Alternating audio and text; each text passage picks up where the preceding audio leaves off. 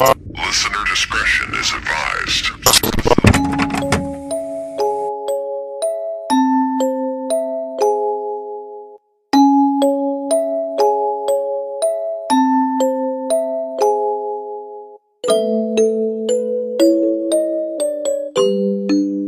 Hi, guys. Hey, I'm Gage. And I'm Ray. Hello, and it's me, Squidward. Fuck yes. Hey, I promised that Squidward revival was happening, and there has been more than one person telling me that they wish Squidward would come back, so How could I refuse that? Oh, well, welcome to Gore Report. a true crime podcast. I promise. So, hey, everybody, we hope you're having a good day and a good week. And a good life.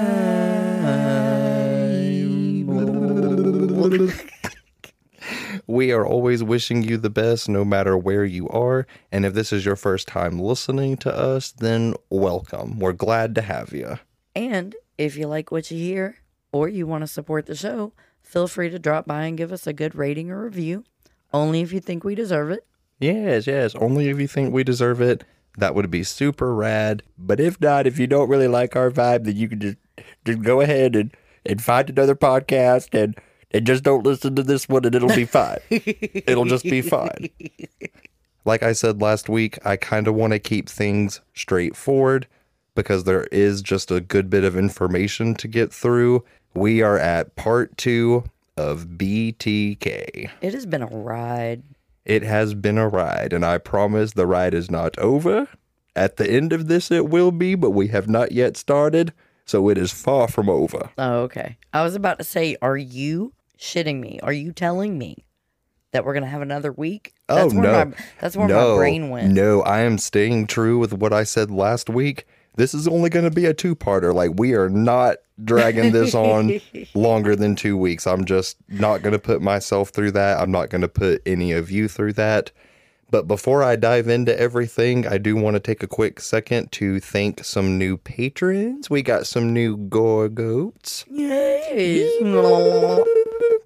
So thank you to Liv and Trisha for your patron subscription. We greatly appreciate it. Welcome to the Gorgoats. Also, if you can't support us right now, I don't want you to beat yourself up. Don't worry about it. Just as long as you listen. Yeah, you ain't got to give us money of any kind. We're just happy to have your company. We are very humble and grateful. But not only do I want to thank the 2 new patrons, Trisha and Liv, I also just want to give a quick thank you to Jennifer, Christina, Megan, and Stephanie.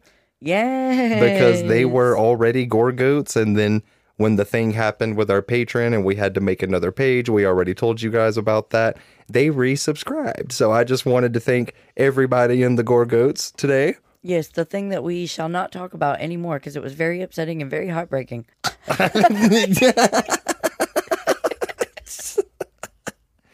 Yeah, luckily we got our shit together with this one and there's no miscommunications or misunderstandings. Everything is just good to go.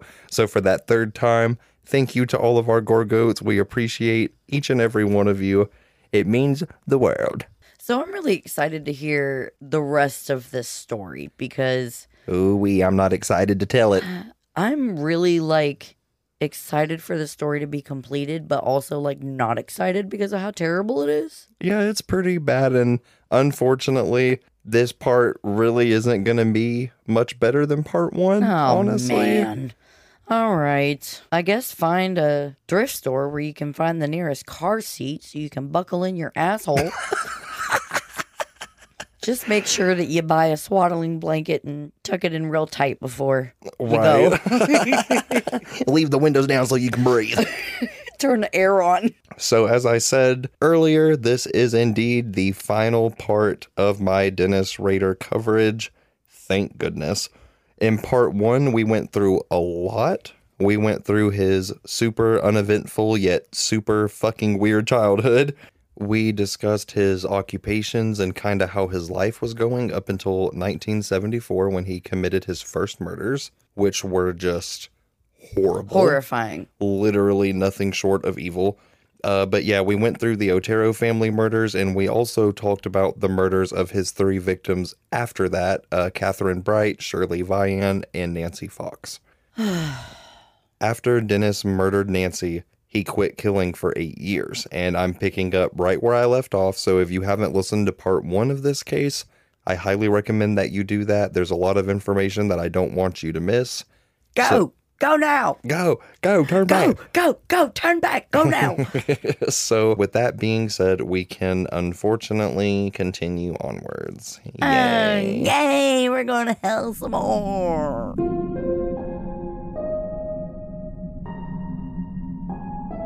Where we left off in part 1, Dennis had murdered Nancy Fox in her home. And when the publicity wasn't as flashy as he wanted it to be, he sent a copy of his Shirley Locks poem to the Wichita Eagle, only to get no response. And if we've learned anything about Dennis Rader at this point, it's that he loves publicity. He loves attention. I'm sorry, I wasn't laughing about like that fact, but I was laughing at the fact that like you can't even do that right. Yeah, he just got no response and got just so butthurt over it. He really, really loved attention. You're just going to see that time and time again. So when he didn't get a response from this, it led him to send another one of his letters to the Wichita Eagle and to the Cake TV news station. In this 4-page letter, he included horrific details regarding the murders of the Oteros, Shirley Vian, and Nancy. He included a picture of a bound and gagged woman. And let's not forget about his next wonderful poem that he included, Ode Death to Nancy. Oh, yeah, I remember that. Yeah, he was like ripping off the song Oh Death. Yes, he was really trying to get some sort of reaction. So during the next 8 years after he murdered Nancy, as I said, Dennis quit killing. And I brought this up in part 1, how that's one of the many things that makes Dennis such an unusual case. Like, he truly is an outlier in this way. He could control his impulses, and he did, for very long stretches of time. So you look at killers such as Bundy, Gacy, Dahmer, and you see at some point they couldn't control the urge to kill. Eventually they got sloppy because that urge was just too overbearing. Right. And that's not the case with Dennis. He just stopped, and he didn't seem to struggle with it too much. And that is the scariest thing in the world to me. It is very scary, if not, the scariest. That scary thing being that someone that has this much of a psychopathic, homicidal personality, someone that's truly violent and evil, in my opinion, right. They have that side of themselves and they do this crazy shit, but then they can walk right back into normal life, mundane life, and they can function and put on this totally different face. A mask. A mask, basically. And that is really, really scary. Like, that's something that really terrifies me about killers, about people that do things like this that off and on. It's crazy. And I also brought this up in part 1 briefly, where I talked about how Dennis would dress himself up in clothing items such as nightgowns, women's underwear, wigs, clothes that he stole from his victims and random people's houses. He also had a, quote, woman's mask that he'd put makeup on. He'd wear all of these things and then he would bind himself with rope. He'd put bags over his head and gags in his mouth, and he would pose in various positions. And he had a Polaroid camera that had a squeezy ball attachment. Like, oh, yeah, like okay, so if you don't know what he's talking about, basically it's like a shutter that you click. And it takes the picture. Yeah. Right. But he had this, and when he would pose himself, he would keep the squeezy ball in his hand and he would hide it, within the rope or something like that, and he would take pictures of himself. Oh. I actually thought about posting some of those photos of Dennis for you guys to see, but ultimately I decided against it. I just feel like they're too much. They're definitely a little explicit, and in the context of who he is and what he did, it's very, very disturbing. So if you want to find those photos for yourself, it's not hard to find. I didn't think it would be appropriate for me to post something like that, so we're not going to do that. And on the topic of those pictures, Catherine Ramsland said herself, which, if you don't remember who she is from part 1, she is a serial killer expert. She's a forensic psychologist and a criminal justice professor at DeSales University. And she worked with Dennis for a very long time academically, studying him and trying to understand what made him do what he did. Right. So I just wanted to briefly recap if you forgot who she was. But Catherine Ramsland said herself that when Dennis would pose and take these photos, that he was basically embodying his victims. He wanted to pose in the place of a victim. And according to Ramsland, Dennis said that when he did this, that it helped him curb his homicidal impulses. So during the long periods of time when he wasn't killing, he was sneaking around his wife's back and taking these pictures. And he was, of course, still stalking and trolling, but he didn't kill. But see, that's interesting because him dressing up like that is his own way of revisiting crime scenes. You know what I mean? Yeah, quite literally, he wanted to put himself in the place of a victim. So you're right about that. It's kind of like he was reliving it in a lot of fucked up ways. When Dennis murdered Nancy Fox, it was December of 1977. That following year in 1978, his second child, Carrie, was born. So Dennis said in his own words that fatherhood was a big factor in why he stopped killing for so many years. Dennis really liked his identity as a father and a husband, so that's where he put his time. Even though he didn't kill anyone from 1978 to 1985, it doesn't mean that he didn't try. So 1979 was a busy year for Dennis. Between being a father, husband, and a student, his plate was full. 1979 was also the year that Dennis Rader graduated from Wichita State University, where he studied criminal justice. Which, fun fact, Dennis used what he learned studying criminal justice to try and help him with his serial killing. He studied the forensic part of things, you know, how officers processed crime scenes, what they looked for, things like that. Right. He used that knowledge to his advantage. Oh, that's even scarier. You got a serial killer arming himself with tomes of knowledge. I'm telling you, it's so just fucked. All of this is fucked. So the next person in this story I want to introduce you to is Anna Williams. She was 63 years old, and on April 28th, 1979, Anna attended a square dance in town, and then she stopped by her daughter's house for some time to see her before she went home. And when she got home, she saw that someone had clearly broken into her house. She saw that her phone lines were cut. There were a few different wires and cords laying around, and it just completely scared the shit out of her. I mean, like it would anyone. Anyone, yeah. Little did she know that her taking the extra time to go and see her daughter for a few hours that evening saved her life. Literally. Oh, man. And on that day of April 28th, Dennis had been watching her, so he decided to break into her home when she wasn't there. Dennis was hoping that Anna would be his 8th victim. So he breaks in, cuts the phone lines, sets everything up, and then he just sits in her house in the dark. Just waiting for her to come home. Oh, no. No. Mm-mm. Yeah, I'm telling you. But after several hours of just sitting in the empty house without her coming, Dennis grew impatient and agitated, and he just said fuck it and left. So again, her making that extra stop literally saved her life. I am forever visiting all of my friends before I go home. What the hell? I'm telling you. What? So 2 months after that, in June of 1979, Anna received a package that was made out to her deceased husband. And in this package, she found a piece of jewelry and a scarf that belonged to her, like from her house. Ooh, I don't like this. Right.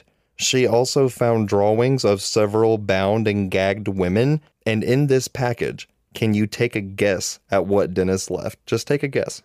I don't know, the female mask or something?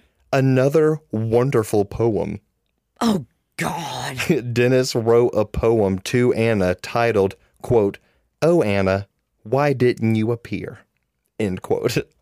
What?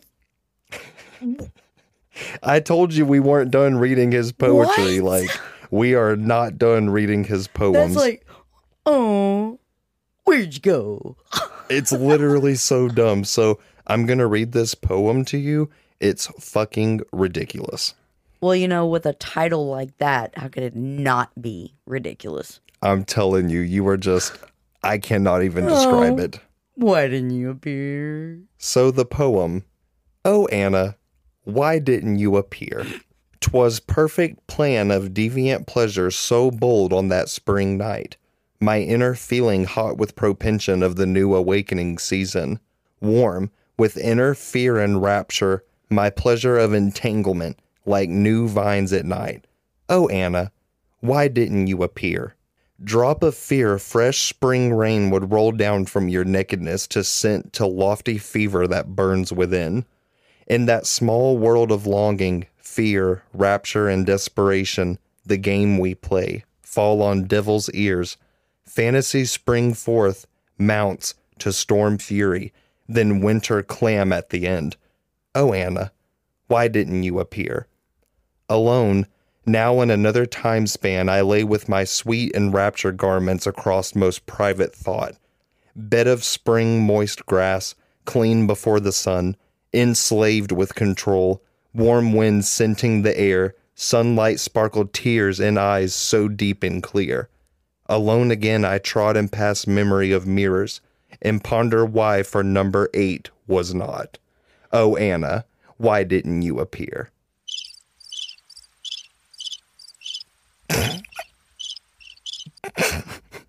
I didn't understand a fucking word, but it was terrifying the entire time.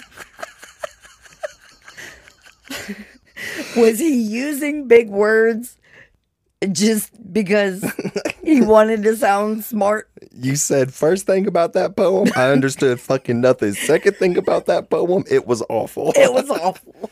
Yeah, it's definitely a terrible, terrible poem, and I can't stand it. So Dennis had broke into this woman's home, waited for hours, steals some of her jewelry and a scarf, which he then mails back to her 2 months later along with this poem. Could you imagine standing there reading this cacophony of fuck all?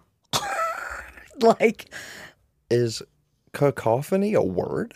Oh, yeah. That is such a fascinating sounding word. What does that mean? I need to know. It was really just like the only word that I could think of that described that poem. But yes, I can tell you what it means. Do tell. Hey, Siri, Hi there. what does cacophony mean? Cacophony means a harsh, discordant mixture of sounds. Oh, yeah, that's definitely what that poem was, I think. That's definitely what that was, a cacophony. Yeah. We all just learned a new word. Yeah, well, I can tell you big words like cacophony, but I have the mind of a goldfish, and I had to ask Siri what the definition was. So, take from it what you will. And it touches on just another thing, another part of Rader's psyche.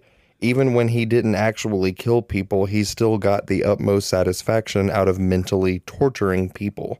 Him sending this woman her own stuff, along with a poem he wrote about why she didn't appear to him, he just got the biggest thrill out of that. He knew that this was, of course, going to absolutely scare the shit out of this woman, and he took pride in it.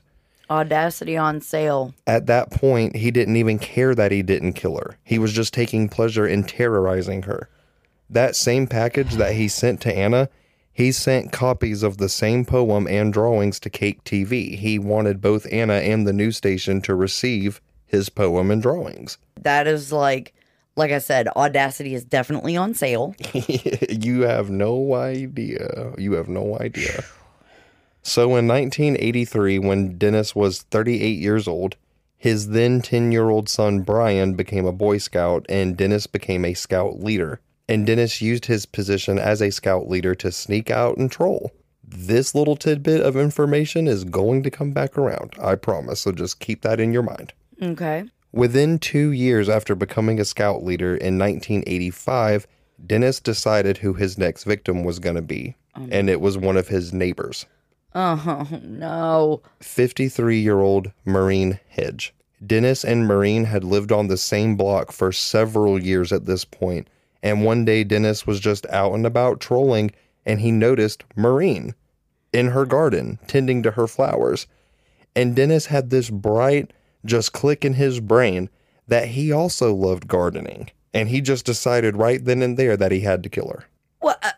Okay, we went from interest to murder. Yes. He said himself that as he watched Maureen tending to her flower bed, that he imagined his hands around her throat, and that was just all he needed. He got excited and he started planning. And it's very sad. Dennis even recalled that oftentimes he would walk by Maureen's house and just smile and wave at her. Oh yeah, and he called this plan, quote, Project Deflower, which he made up because of the way he noticed her tending to her flowers, and he also liked gardening. Get the fuck out of here. I'm going home. Right. It is absolutely just horrible. I guess the story is just shocking to me, and he is disgusting to me because it's just the sheer mixture of violence and sex against women. I mean, we've touched on that many times. That seems to be a common theme with most killers, but I mean, it's awful. He literally saw this woman who was his neighbor, and just because of this, she wasn't doing anything but, you know. And just because of this weird gardening thing, he just saw her tending to flowers. He imagined strangling her, and that was all he needed to fixate on her. And if there's one thing to know about Dennis Rader, if he fixated on you, you were done. That was it. Like, he made up his mind right then and there, and he was going to kill you. Fuck. Dennis noticed after some stalking that Maureen seemed to live alone, although she did have a male friend that would come visit her often. He just didn't live at the house, but he was in and out quite a bit. And very sadly, on April 27th, 1985, Dennis claimed the life of his 8th victim. Fuck. That day, Dennis was at a scout meeting with the Boy Scouts. And that evening, he told the other scout leaders that he had to go to bed early that night because he was having a headache. But Dennis actually didn't go to bed early that night. And I don't know if this is going to surprise you or not, but he lied. He lied. He fucking lied. Instead of going to bed early, Dennis actually drove to a bowling alley. He had parked his car at the top of a hill that was near the scout camp so he could leave and come back unnoticed. He got to his car. He changed out of his scout leader uniform into some casual clothes. He pretended to bowl for a bit, and then he got a beer. He swished the beer in his mouth, spit some of it on his shirt, and even splashed a little on his face because he was trying to make himself appear as if he was drunk. So after doing all of this, he called a cab to come and pick him up. Again, he's just trying to come across as this really super drunk guy who was bowling and just needed a ride home. So he takes a cab, and halfway through the ride, Dennis tells the driver that he needed to get out and get some air and walk the drunk off, basically. So the cab stopped, let him out, and Dennis walked to Maureen's house. When he gets to her place, he sees that she's not there, so he goes ahead and he cuts the phone line and he breaks in. And within minutes of him being in her house, he hears a car pull up in the driveway. He looks out and sees that it's Maureen and her male friend that I talked about earlier. His name is Gerald Porter. Oh my God.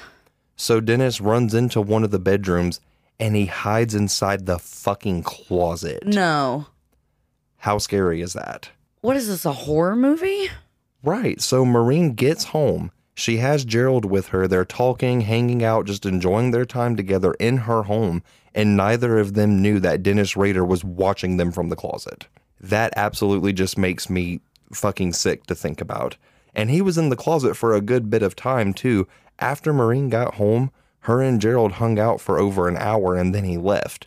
Maureen then sat up for a bit. She got ready for bed, went to her room, and eventually fell asleep. And Dennis was watching her this entire time, just sitting and waiting. My asshole is gone. He waited for a bit of time after she fell asleep to make sure that she was asleep. And then he just walks into her room and turns her bathroom light on. Which this made Maureen wake up and scream immediately. And that just hurts my soul because I just could not imagine being woken up in the middle of the night because a stranger turned on my fucking bathroom light. Like, that is so scary. Especially like when you live at home alone. Right. And then on top of that, she recognized him. Yeah. So it's just like this whole bundle of like, what the fuck is going on? So Maureen freaked out. She woke up, she's screaming. And before she can even react or get out of bed or do anything, Dennis ran, jumped on top of her, and he strangled her to death with his hands. with his bare hands.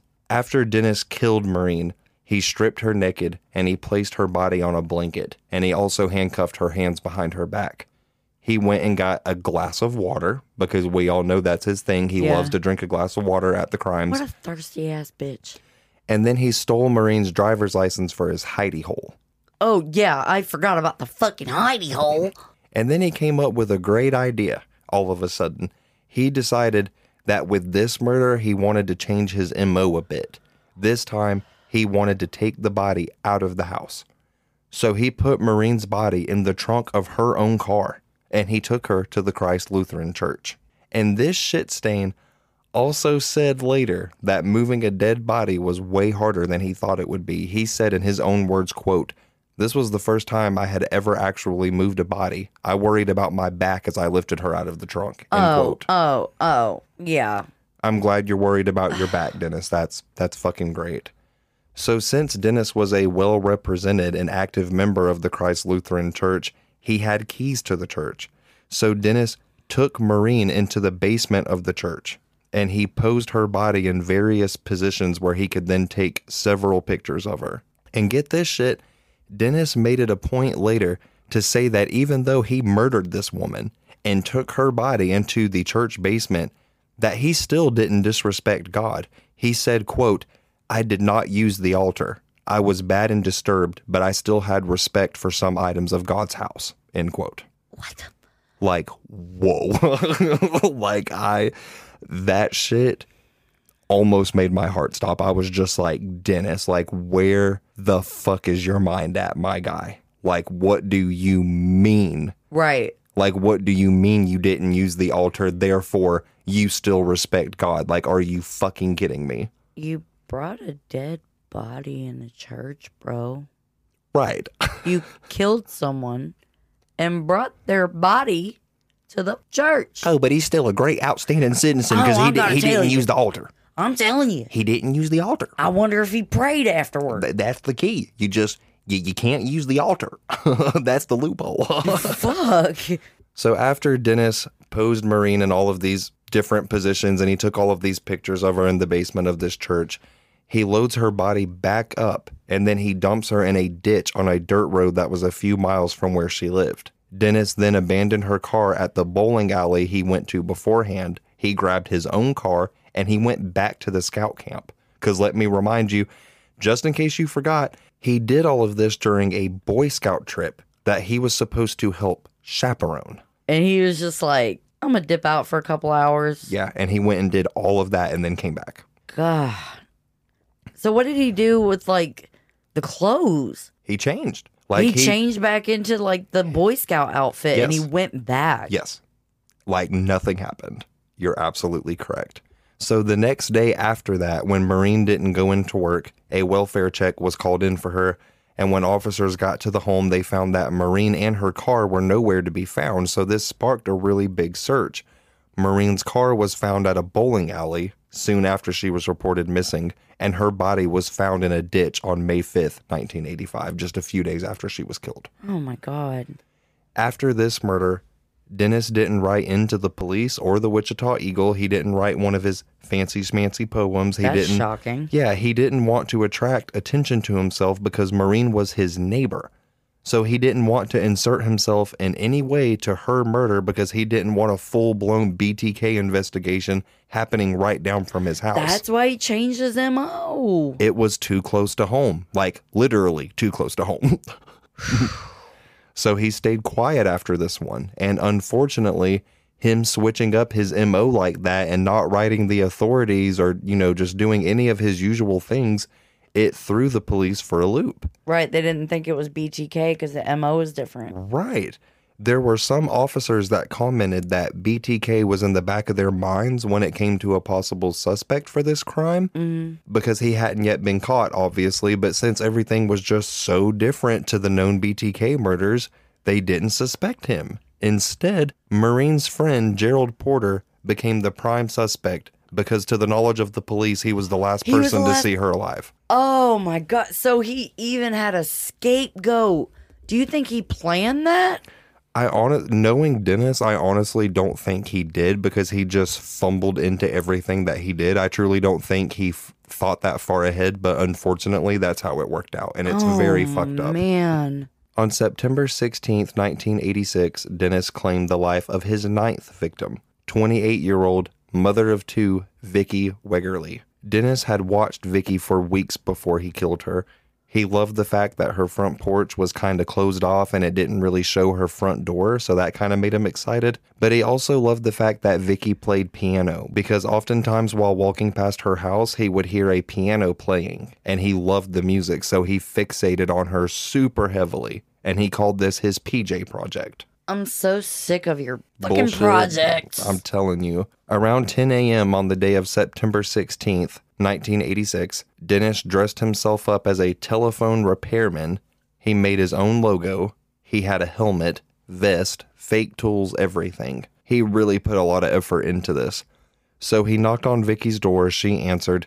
Dennis asked if he could test her phone lines, and she let him in. She had her toddler in a playpen in the living room. No. I believe the baby was around 2 years old. So Dennis comes in, Vicky shows him where the phone is, and he takes out a fake tool that he had, and he pretended to mess with the phone line for a bit.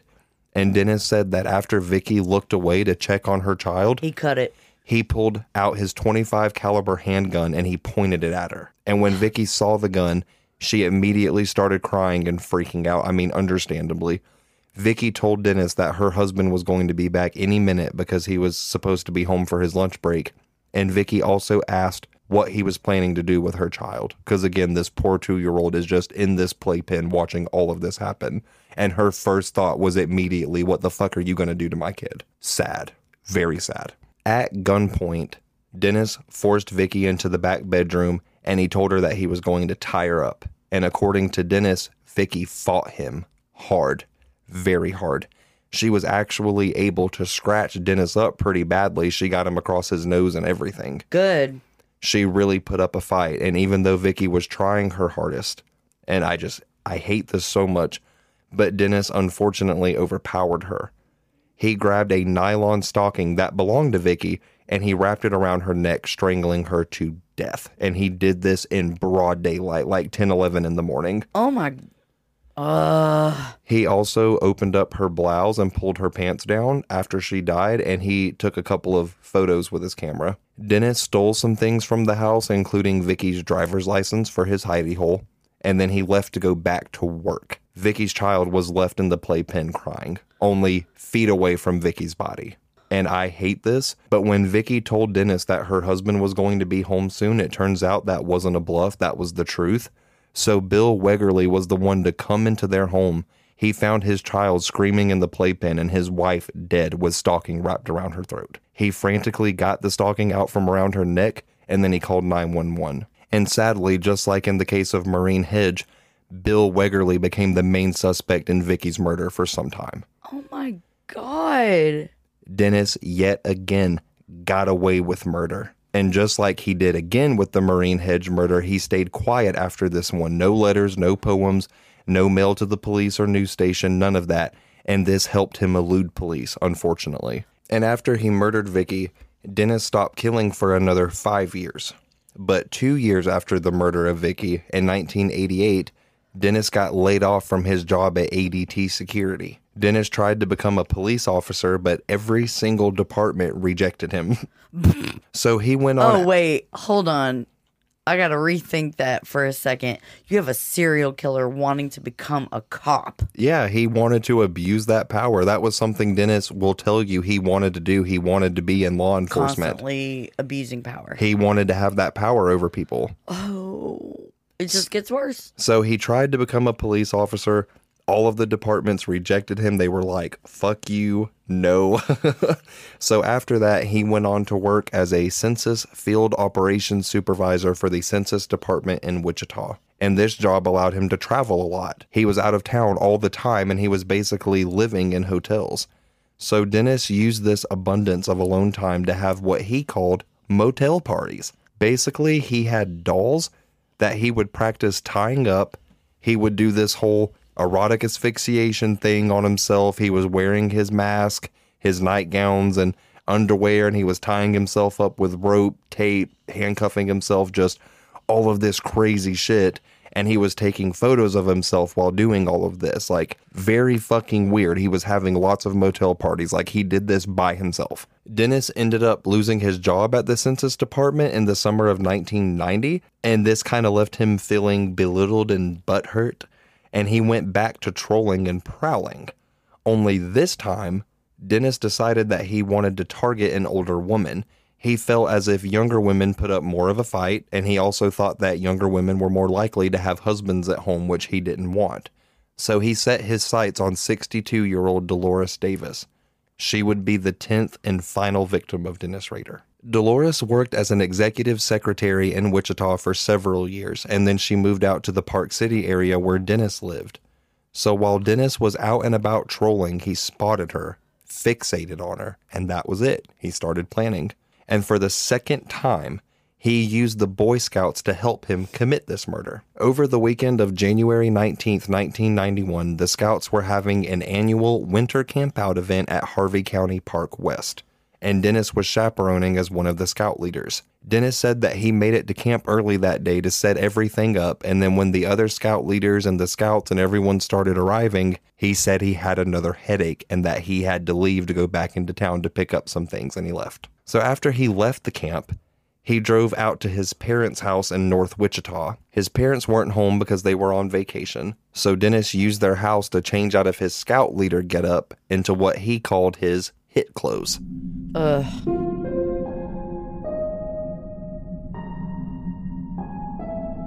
He then drove his car to a local Baptist church, he parked, and then he set out on foot to the home of Dolores Davis.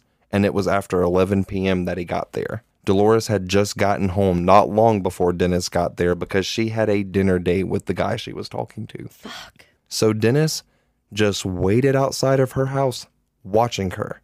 And he watched her until she went to sleep, and then he waited for some time after that again to make sure that she was asleep. But this time he didn't break into the house with normal methods, like the things that he usually did. He took a totally different approach. Okay. He was rushed for time because he knew that he had to get back to the Scout camp, so he decided, oh, well, I know just the way to make this a lot quicker and more efficient. He walked around her house until he found a cement block. And then he chunked it through her patio door, busting the glass. Oh. He just threw this block through this woman's door. Like, did not give a fuck. Did not give a fuck. Wow. The crash from the glass breaking caused Dolores to get up, and she rushed to the door to see what happened. Yeah. Initially, it was so loud she thought that a car had crashed into her house. But that wasn't the case. She was instead confronted by Dennis Rader. And he was saying the same exact shit to her that he had used countless times before. He said that he was a criminal on the run and that he needed food and money. He forced her into her own bedroom, and he attempted to have conversation with her to calm her down, which, surprise, didn't fucking work. So Imagine he that, tried Dennis. to go right back to the comfort tactics. Yes, absolutely. So Dolores tried fighting Dennis off, but he overpowered her. Again, this poor woman was 62 years old. Like, Yeah. I just hate this man. I hate him so fucking much. But he overpowered her. He snatched her phone line out of the wall, and then he laid her on her stomach, and then he tied her hands to her ankles, and he strangled her to death with her own pantyhose. Dennis claimed that the entire time he was doing this, that all Dolores could do was cry and beg him not to kill her. After Dennis killed Dolores, he was in a hurry, so he didn't take any photos of her at that moment. Instead, he loaded her up into the trunk of her own car, and then he took her and dumped her near a lake. Dennis noticed after he dumped Dolores that he didn't have his gun on him, just like he did with the Oteros. He left it at the crime scene. So he went back to her house, found his gun, stole some personal things such as some clothing, a camera, a jewelry box, and her driver's license for his hidey hole, and then he went back to her body, loaded her up in the trunk again, and dumped her under a bridge in Sedgwick County. And then he returned to the Scout camp as if nothing happened. Wow. It would be the next day that a missing persons report for Dolores Davis was put in by her boyfriend, the guy she was seeing. Yeah. I'm so sorry about the low commentary, but I am so blown. Yeah, Like, it's insane. It is insane.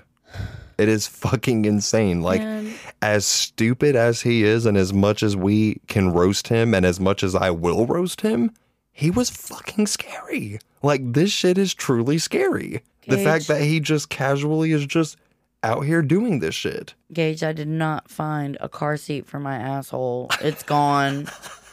It's on the other side of the interstate.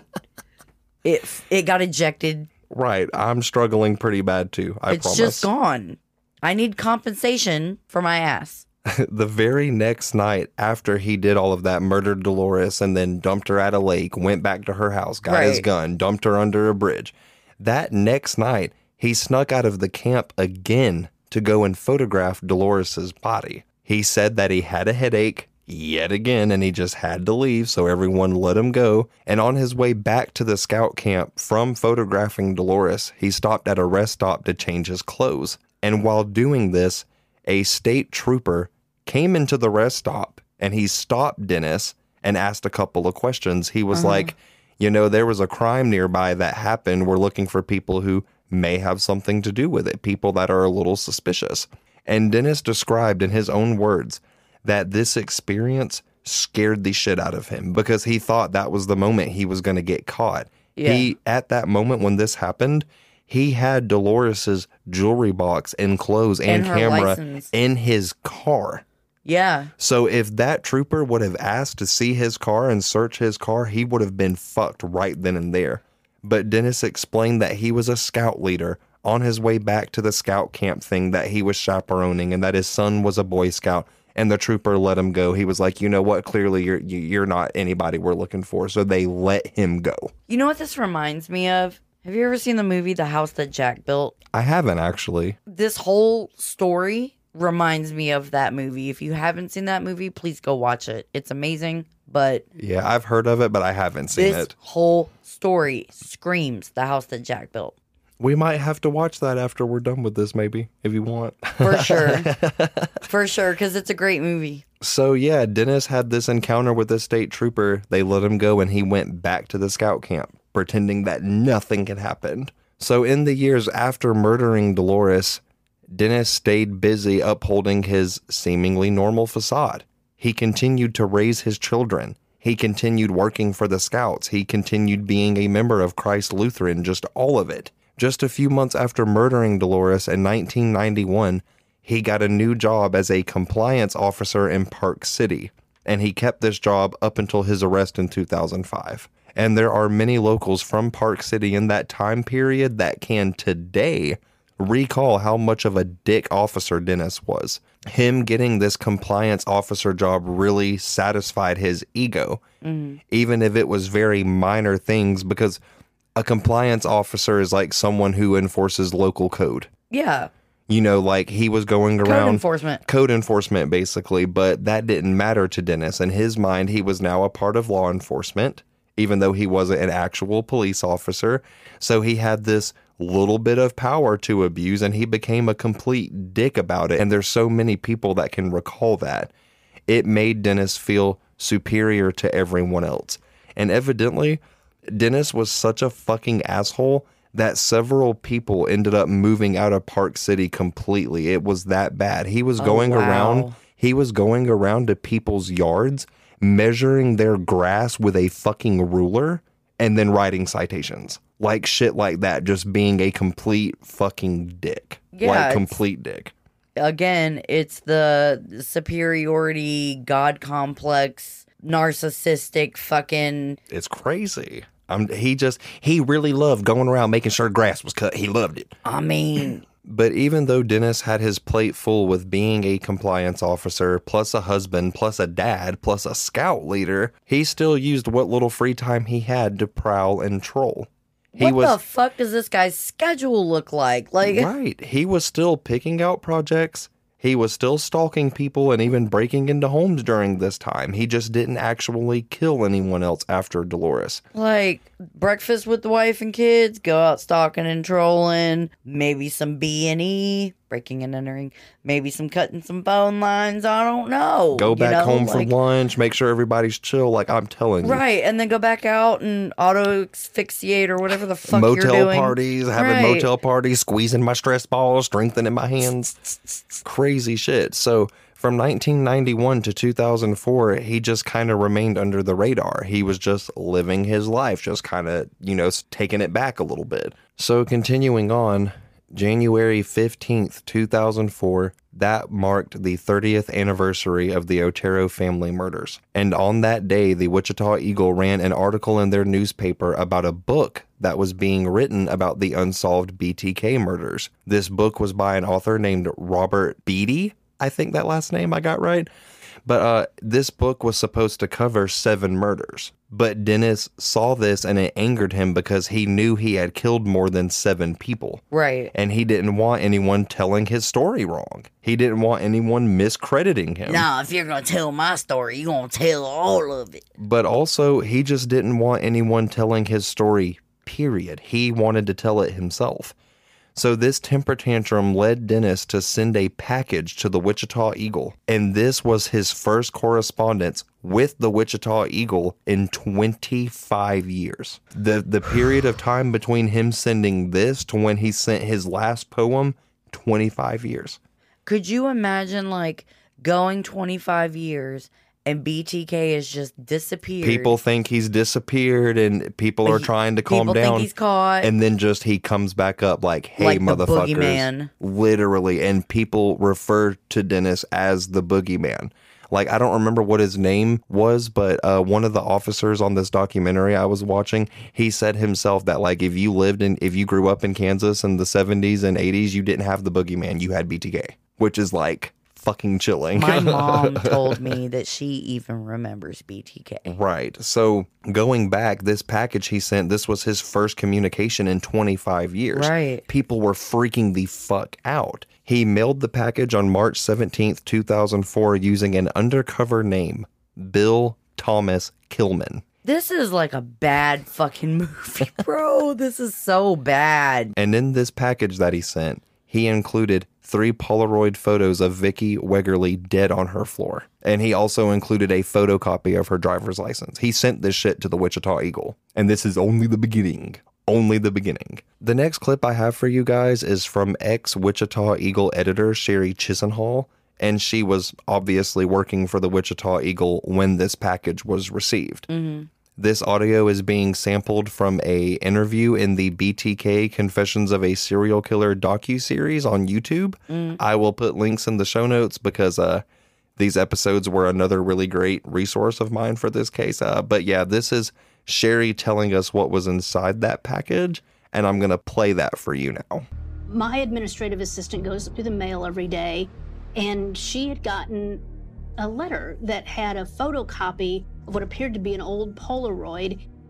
It looked like a woman's body on the floor and a copy of a woman's driver's license. The driver's license was Vicky Wegerly's. Her murder had never been tied to BTK. And this package was the first of several packages that he would send leading up to when he got arrested.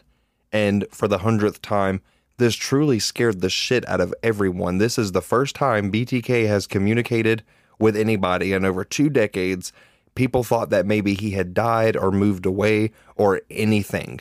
But for him to send this and just reignite the fear within the community, I mean, it was the ultimate high for him. Right. The Wichita Eagle immediately turned the package and its contents over to the police, and the FBI got involved. There was even a task force put together during this specifically for catching BTK. Oh, wow. And you have to think, too, his reign of terror being 30 years from the 70s up until he got arrested in 2005, there were 1 or 2, maybe even 3 generations of cops looking for him. Yeah. That's how long, that's how long his shit went on for. And it's just wild. You think about the impact of going so long being dormant. And then for him just to, bam, here, I'm BTK. Did you forget about me? Hey, nope, still here. Right. Here's this driver's license. Here's these photos. No one is safe. People really, really fucking wigged. So on May 5th, 2004, Dennis sent another package, but this time he sent it to Cake TV. He really loved Cake TV because A, he watched it for so long, but also because they actually gave him attention and covered him, so he really loved it. Right. He sent this next package under the name Thomas B. Kingman, which again, both of his names is just BTK rearranged in different ways. It's fucking stupid. But in this package, he included a word puzzle that was made up of lots of random letters and numbers. So it's like a word search, basically. Right. And that's another thing to know about Dennis. He loved puzzles and he loved communicating in codes and riddles. So he put this word puzzle together for the news anchors and or police to figure out. Some of the words hidden in this puzzle were ruse, victim, address, servicemen, follow, cruise, handyman, fake ID, remodel, prowl, and fantasies. And there was more than that. That's just to list a few. He also included the numbers 6220 hidden in this puzzle, which was his house number. Get the fuck out of here. Yeah, he lived at 6220 Independence Street in Wichita, I think. So he hid his address in it, which is fucking wild. And then one of the words in that puzzle was address, and he put his numbers for his literal house number in there. Like, he was really going for some shit. This is how deranged he was. Just playing this game with police and authorities. It's crazy. What? Wait, I'm still trying to wrap my freaking head around that, okay? Like, it almost doesn't sound real. It almost doesn't seem real, I'm telling you. It's like the worst topic fever dream that you could ever have in your life. That is exactly what this case is, truly. I was even taken back putting this together. I was just like, holy shit, dude. Holy shit. So in that same package with the word puzzle... By the way, I'm surprised that the word trolling wasn't in there. I'm pretty sure it was, stupid fuck. But also in that same package, he included an outline for telling his story. Like, he sent a guide on how to cover him, basically. He even organized everything into chapters, and he named this work, quote, the BTK story. You guys aren't covering me correctly. So here's a little guide, just in case you need it. Guide. So these were the chapters for his story. He just had the chapter names. Chapter 1, a serial killer is born. Chapter 2, dawn. Chapter 3, fetish. Chapter 4, fantasy world. Chapter 5, the search begins. Chapter 6, BTK's haunts. Chapter 7, PJs. Chapter 8, MOID ruse. Chapter 9, hits. Chapter 10, treasured memories. Chapter 11, final curtain call. Chapter 12, dusk. And Chapter 13, will there be more? So on June 9th, 2004, Dennis taped a sandwich bag containing a brown envelope to a random stop sign in Wichita, and someone found it. This envelope contained very graphic typed descriptions of the Otero murders, pictures of women that were bound and gagged, and some of the pictures even had captions such as, quote, the sexual thrill is my bill, end quote. And then he also included another copy of his BTK story chapters. Okay. He said, I'm just done. Yeah, because it's just like... Crazy? One B-rated movie after the after other. another. On Saturday, June 17th, 2004, a bookkeeper at the local library found a package labeled BTK in the bottom of a book return bin, and she called the police immediately. It was a plastic bag filled with lots of stuff. There was a story in there called Jakey, and this story was referencing a 19-year-old boy named Jake Allen who had died under some questionable circumstances, I guess you could say, before Dennis planted this package. I believe this boy committed suicide. That's what the authorities believed. But Dennis wrote this story named Jakey, trying to take credit for his death. Oh, wow. Okay. Dennis said in this letter, quote, Jakey had fantasies about sexual masturbation in unusual ways with bondage and homosexual thrills. While I peck this out, my Sparky is going hard. End quote. Yeah. I just threw up in my mouth a little bit. Right, like what the fuck? Dennis admitted later that this was all bullshit, that he of course had nothing to do with his case. He just wanted the shock reaction from the authorities, basically. Yeah, because it's all a twisted little manipulation mind game. It's a game to him. It's a game. And that's something to know too. Like when he initially saw this ad in the paper that a book was going to get made about his story and he felt like it was inaccurate and he wanted to write a letter to like set things straight. Well, it went from that to where it turned into a full-blown game. Dennis was convinced in his mind that all of these officers were his buddies and they were just having a great time playing this game with him. That's literally how he viewed it. That is quite literally how he viewed it. It was a game. Wow. On October 22nd, 2004, a UPS driver found a plastic bag with a manila envelope inside of it during one of his pickups at the Omni Center in Wichita. It was labeled BTK Fieldgram. Inside this envelope were pictures of children who had bindings and other things drawn all over them. And he also included a half-accurate, half-false autobiography that he wrote about himself. Like, he put some details in there that were true and some that weren't because he was trying to mislead the police. Right. In December of 2004, Dennis called in a bomb threat to get some attention. He didn't actually have a bomb. More so, he just wanted his latest package to be discovered. This is how much of a child he is and an attention seeker. So this package he was referencing was a Special K cereal box labeled bomb threat. And yes, before you say anything, this stupid fuck used cereal boxes as clues because he was a serial killer. Bomb threat on a serial K box. So serial killer and BTK. Yes. Okay. So when this package was found, inside of it there were pages that contained extremely graphic details from the murder of Nancy Fox. There was a gagged Barbie doll with its hands tied behind its back with a bag over its head, and attached to the feet of this doll was Nancy Fox's driver's license. Not a photocopy, but her actual driver's license that he had kept for decades. Holy shit. Yeah, chilling as fuck. And all this is going on, and wifey just has no idea. His kids have no idea. His church congregation has no idea. No one. And no one knew that he had a body in the church. That's what blows me. No one knew. No one knew anything. So January 25th, 2004, Cake TV received another package, and this was a postcard asking if a cereal box that he left in town had been found. He was seeing if anyone had found this, basically. Right. So when he sent this package, he listed the return address as S. Killett, 803 North Edgemore, Wichita, which, if you don't remember, that was the Otero's home address, 803 Edgemore. Oh my God, it was.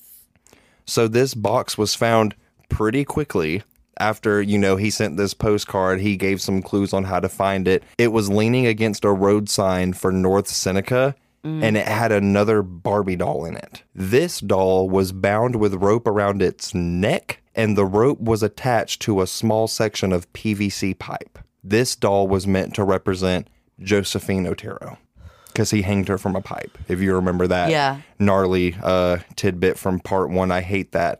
He also had a slip of paper in there labeled PJ Little Max 11574, which is the date of the Otero family murders. And he also left clues as to where to find his next cereal box. Okay, so we have You said, I am done. Like, the look on your face right now, you said, okay. I wish we just close it out now. Thanks for following us. Find us on Facebook. Right. Okay, guys, you can find us on our socials. We're done. It's fucking crazy. Again, this is really hard to grasp that it's real because it just sounds so far out there, but it's real. This man really did this. I'm just thinking about the mental repercussions of the shock, like just the fear and the shock and people being afraid to walk down the street because all of this shit is being found. The police are like running around like chickens with their heads cut off. Yeah, this man literally... Nobody's feeling safe. He terrorized. BTK struck fear into this community in 1974 when he murdered the Oteros. And here we are in 2004 and he just pops up after so long and he's doing this shit. Like, Wichita was fucking terrified. I could not imagine any of this. Also in early January of 2005, Dennis Rader was elected president of church council at the Christ Lutheran Church. And 8 days after that, he left another Special K cereal box in the bed of a random pickup truck in the parking lot of the Home Depot store located at 3350 North Woodlawn Boulevard in Wichita. Not the Home Depot. Yeah, this was the box that he had given instructions to find in his last package. So police officers and detectives go to that Home Depot store. They're asking all of the employees and everyone if they had found a cereal box. And it turns out that there was an employee there who found a cereal box in the back of his truck that was labeled BTK bomb. And he thought someone was fucking with him, so he threw it away at his house. Like, he went home, found it, and was like, what the fuck is this? So he threw it away. Luckily, though, within that next week, the police started putting up flyers asking Home Depot employees from that location to keep an eye out for a mysterious cereal box. And this guy, he went on vacation for a few days, like came back. Right. He saw the flyer and he realized, holy shit, I had a strange cereal box sitting in my truck. And Right. it clicked. So he ran outside and somehow he looked in the trash and it was still there. He went out so he didn't, like, I guess, move his trash cans or whatever to be picked up. Right. So it sat there. So he found it, called the police, and then he immediately turned over the box. And in this box was a list of details regarding some of his new possible projects.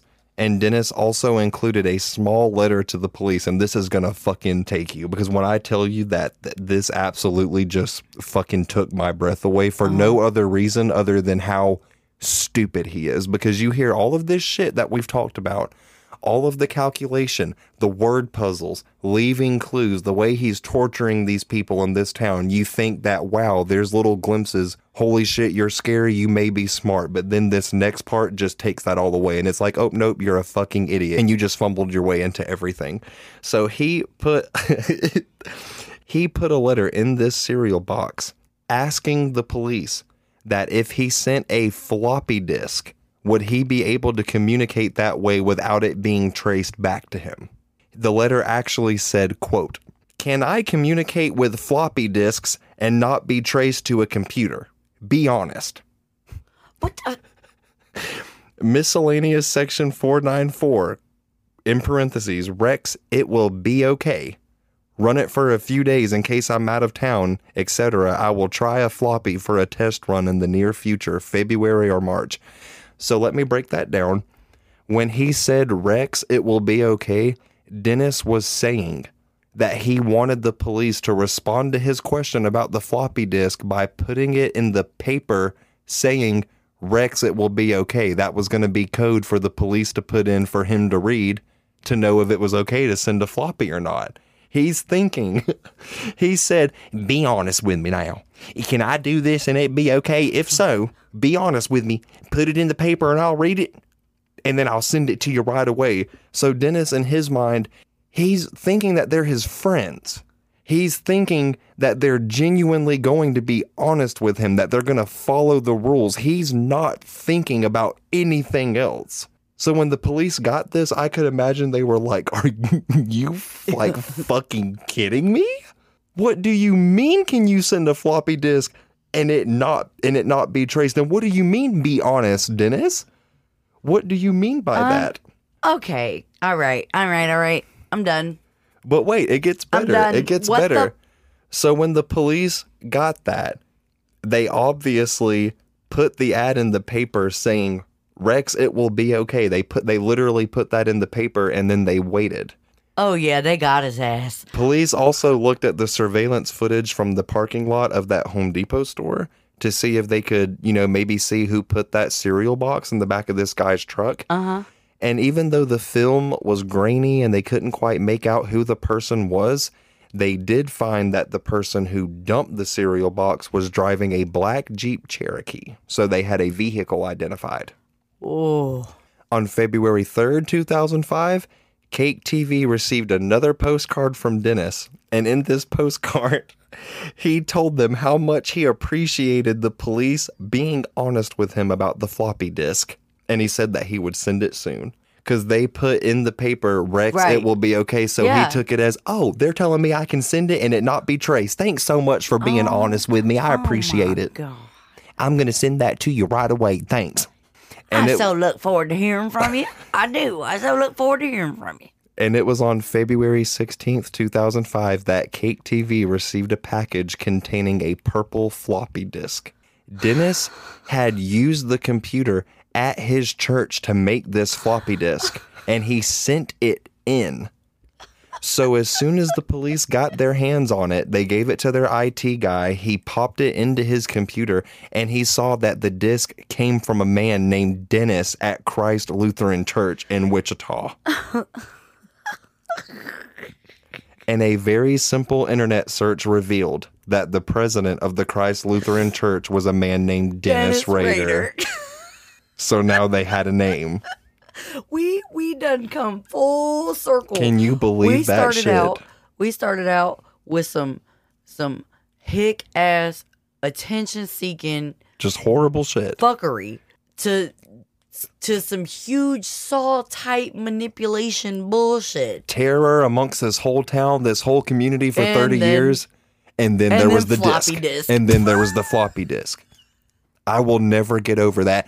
So, please tell me, can I send this and it not be traced? Just be honest. Be honest with me. Tell me. I will never get over that shit. I swear. Oh, So now that they had a name and in the church and they had that And the whole car. connection, right? yeah. None of that was concrete enough in terms of making an arrest. It was pretty convincing, but they needed a little more. So get this shit. They got smart.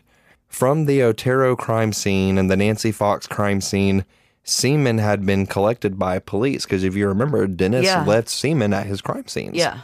But in the 70s, DNA testing was in its infancy. So in spite of that, the police still kept these samples in case something changed.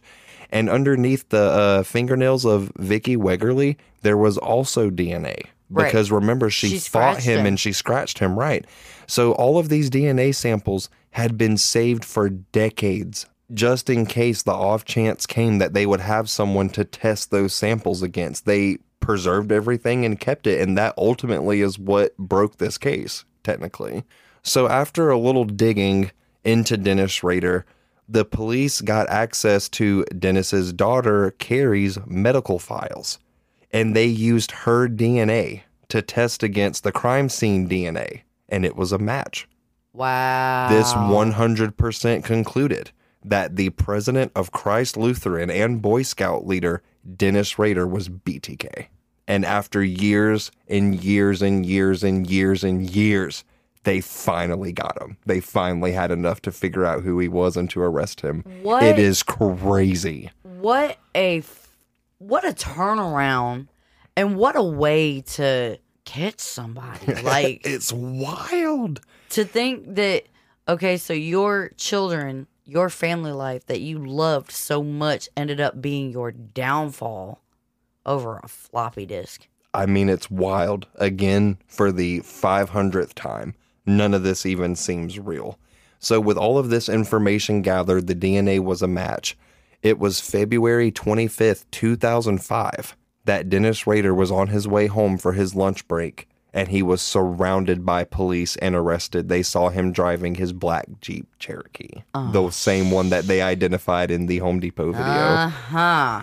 So upon his arrest and a search of his home, they also found all of the contents of his hidey holes. They found his Polaroids and his slick ads, which if I didn't bring that up yet, the slick ads were index cards that he made where he'd paste pictures of various women from magazines that he would cut out. He would put them on these cards and then he would draw bindings and gags and all kinds of other fucked up shit on them, and then he kept them. He called them his slick ads. So police found all of this and he was immediately taken into custody. His wife, Paula, immediately divorced him. She actually asked for an emergency divorce and it was granted the next day. Wow. She immediately left him and was like, fuck this. It was Right. immediate. Good on her. She wasted no time. So now BTK was caught And it would be July 27th, 2005, that Dennis Rader appeared in court with Judge Gregory Waller presiding. On this day, Dennis entered a plea of guilty, and the guilty plea tossed out the need for a drawn-out trial. So basically, it kind of sent everything straight into the sentencing phase. Right. So during this court appearance, Dennis confessed in brutal detail to all 10 of his murders. He detailed his plans, his methods, everything. He went about describing these things as if they were normal, mundane, everyday activities. Like if you watch his confession footage, it is chilling because you would think it was like someone describing how they went to the grocery store and got a bag of chips and then came back home. Like that type of shit. He was just so nonchalant about it. What the? So he tells all of this to the judge. And the family members of the victims were also allowed to speak during this time. They were allowed to tell the courts of everything they had lost and all of the suffering they had endured when BTK murdered their loved ones. Because most of his murders were unsolved all of his murders actually, because his last murder was 19. Yeah. His last murder was 1991. He didn't get arrested until 2005. So all of his murders were unsolved for so long. Yeah. So long. It is just absolutely heartbreaking to think about. So when his sentencing phase took place, it was August 18th, 2005, and it was a 2-day process. And Judge Waller found Dennis Rader guilty of 10 counts of first-degree murder for the deaths of Julie, Joseph Jr., and Josephine Otero, Catherine Bright, Shirley Vian, Nancy Fox, Maureen Hedge, Vicky Wegerly, and Dolores Davis. And Dennis was given the maximum sentence possible, which was 10 consecutive life sentences. He has to serve a minimum of 175 years before he's eligible for parole. Under the jail. Today, Dennis Rader is 78 years old, and he's serving his time in solitary confinement at the El Dorado Correctional Facility located in El Dorado, Kansas. And even though Dennis has been behind bars for nearly 20 years now, the nightmares and the pain he caused will never go away for some. The families of the innocent people he killed may have closure in some form, knowing that the man responsible for killing their loved ones is behind bars. But the question of why, as well as the absence of their family members, will never truly go away, even with the passing of time. Right. And not only were the families of BTK's victims deeply affected and forever changed by his actions, but his own family also carries a weight and a loss of their own, especially his children. I mentioned this book in part 1, but I just want to bring it up again because I think it's appropriate. But in 2019, 14 years after the arrest of her father, Carrie published her own book called A Serial Killer's Daughter, My Story of Faith, Love, and Overcoming. And in this book, she tells her story of what she lost when she found out that her loving best friend dad was also the BTK killer. She talks about the personal hell that she endured, and I think it's really, really powerful. I'm going to leave a link in the show notes for this episode as well, just in case you guys want to check that out. But I want to end this episode with an audio clip. I sampled this from an interview special that Carrie did with PBS Kansas news station in 2019. I'm also going to leave a link for the full thing in the show notes if you would like to check it out. Yeah. And I'm going to play that for you now. I lost myself. I lost myself when my dad was arrested. I was being told in the national media, hounded as BTK's daughter. We want an interview with BTK's daughter. You look at all the headlines even today, if you were to Google me, it's BTK's daughter, it's not Carrie Rawson. My book, it's called A Serial Killer's Daughter. Like, I pushed back against that title, but they were like, that's what you are. It took, more than a decade to be able to say, I'm BTK's daughter, I'm a serial killer's daughter, this is my reality. Now how do I live and how do I function and what do I do with that for good? I've learned how to talk about it, how to look people in the eye. So that's better. I mean, I consider I can talk about it openly. So in many ways, I'm healed in those ways, but I don't think I'll ever be fully healed, and I don't think the story will ever be over.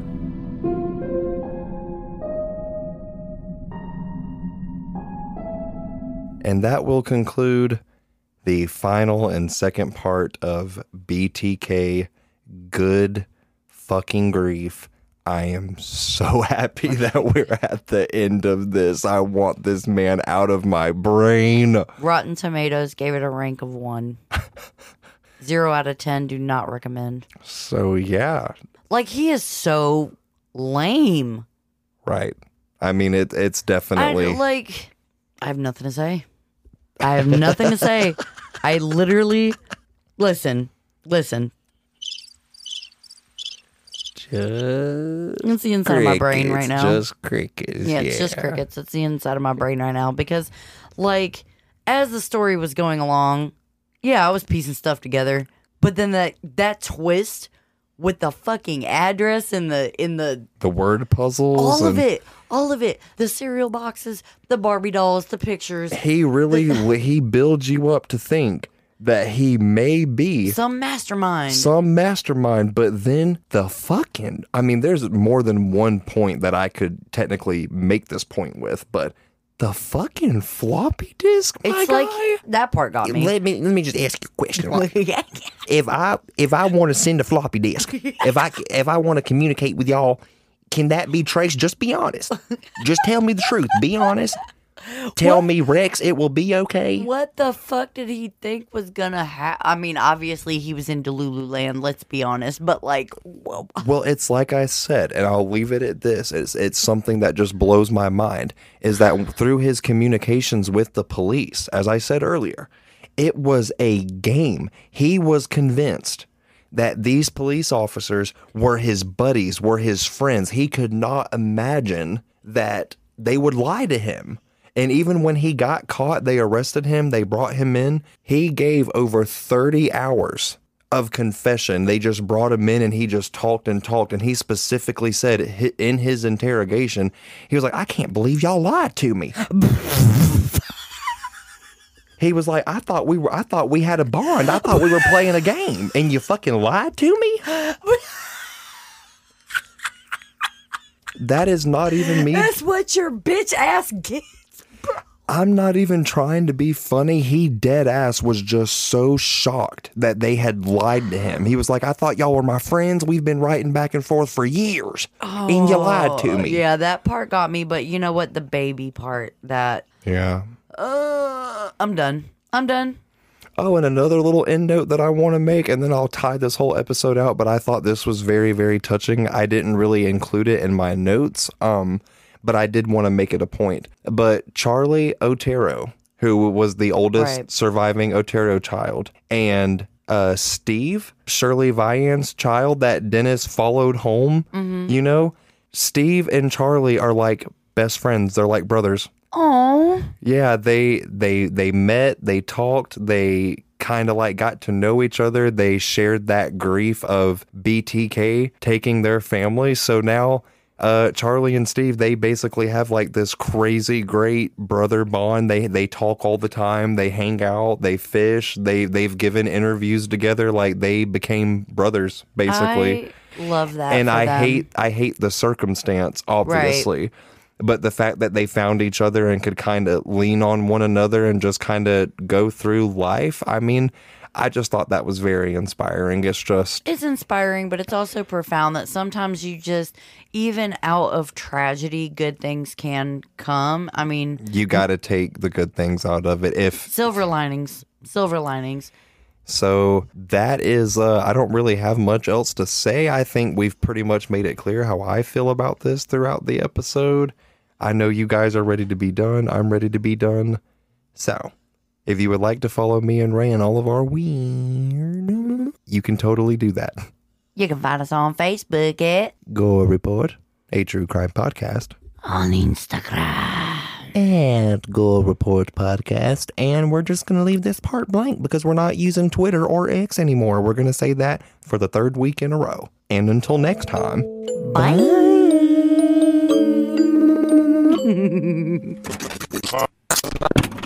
Are you afraid? You should be.